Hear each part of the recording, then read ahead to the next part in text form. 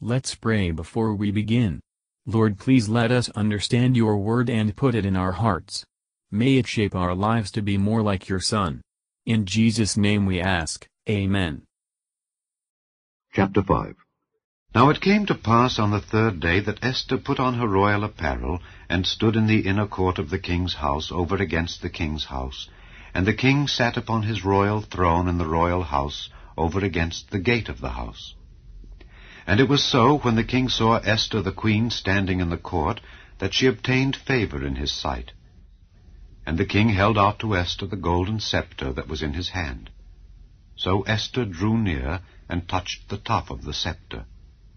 Then said the king unto her, What wilt thou, Queen Esther, and what is thy request? It shall be even given thee to the half of the kingdom. And Esther answered, If it seem good unto the king, let the king and Haman come this day unto the banquet that I have prepared for him. Then the king said, Cause Haman to make haste, that he may do as Esther hath said. So the king and Haman came to the banquet that Esther had prepared.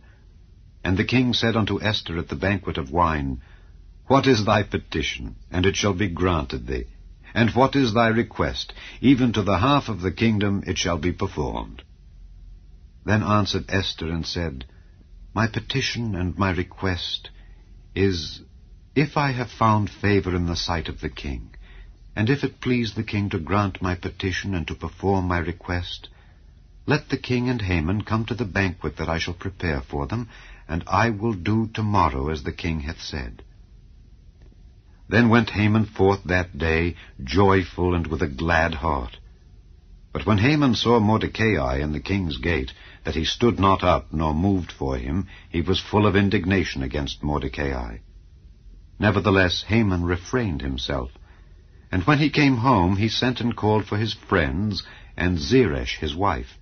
And Haman told them of the glory of his riches, and the multitude of his children, and all the things wherein the king had promoted him, and how he had advanced him above the princes and servants of the king.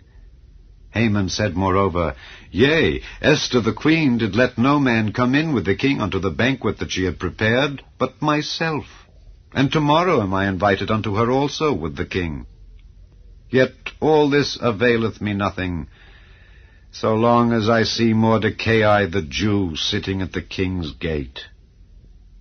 Then said Zeresh his wife and all his friends unto him, Let a gallows be made of 50 cubits high, and tomorrow speak thou unto the king that Mordecai may be hanged thereon.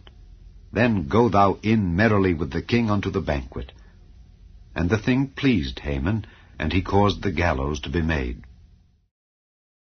Matthew Henry Commentary on Esther chapter 5, verses 1-8. Esther, having had power with God, and prevailing, like Jacob, had power with men too.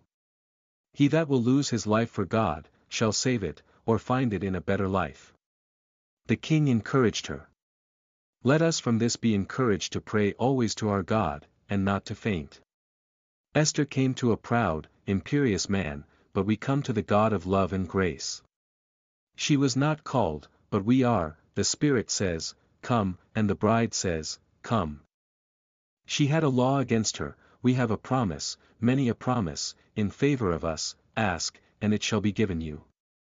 She had no friend to go with her, or to plead for her, on the contrary, he that was then the king's favorite, was her enemy, but we have an advocate with the Father, in whom he is well pleased. Let us therefore come boldly to the throne of grace. God put it into Esther's heart to delay her petition a day longer, she knew not, but God did, what was to happen in that very night. Verses 9-14. This account of Haman is a comment upon Proverbs 21 verse 24. Self-admirers and self-flatterers are really self-deceivers. Haman, the higher he is lifted up, the more impatient he is of contempt, and the more enraged at it. The affront from Mordecai spoiled all. A slight affront, which a humble man would scarcely notice, will torment a proud man, even to madness, and will mar all his comforts.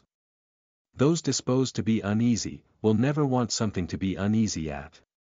Such are proud men. Though they have much to their mind, if they have not all to their mind, it is as nothing to them. Many call the proud happy, who display pomp and make a show, but this is a mistaken thought. Many poor cottagers feel far less uneasiness than the rich, with all their fancied advantages around them. The man who knows not Christ, is poor though he be rich, because he is utterly destitute of that which alone is true riches. Thank you for listening, and if you liked this, please subscribe and consider liking my Facebook page and joining my group Jesus Answers Prayer.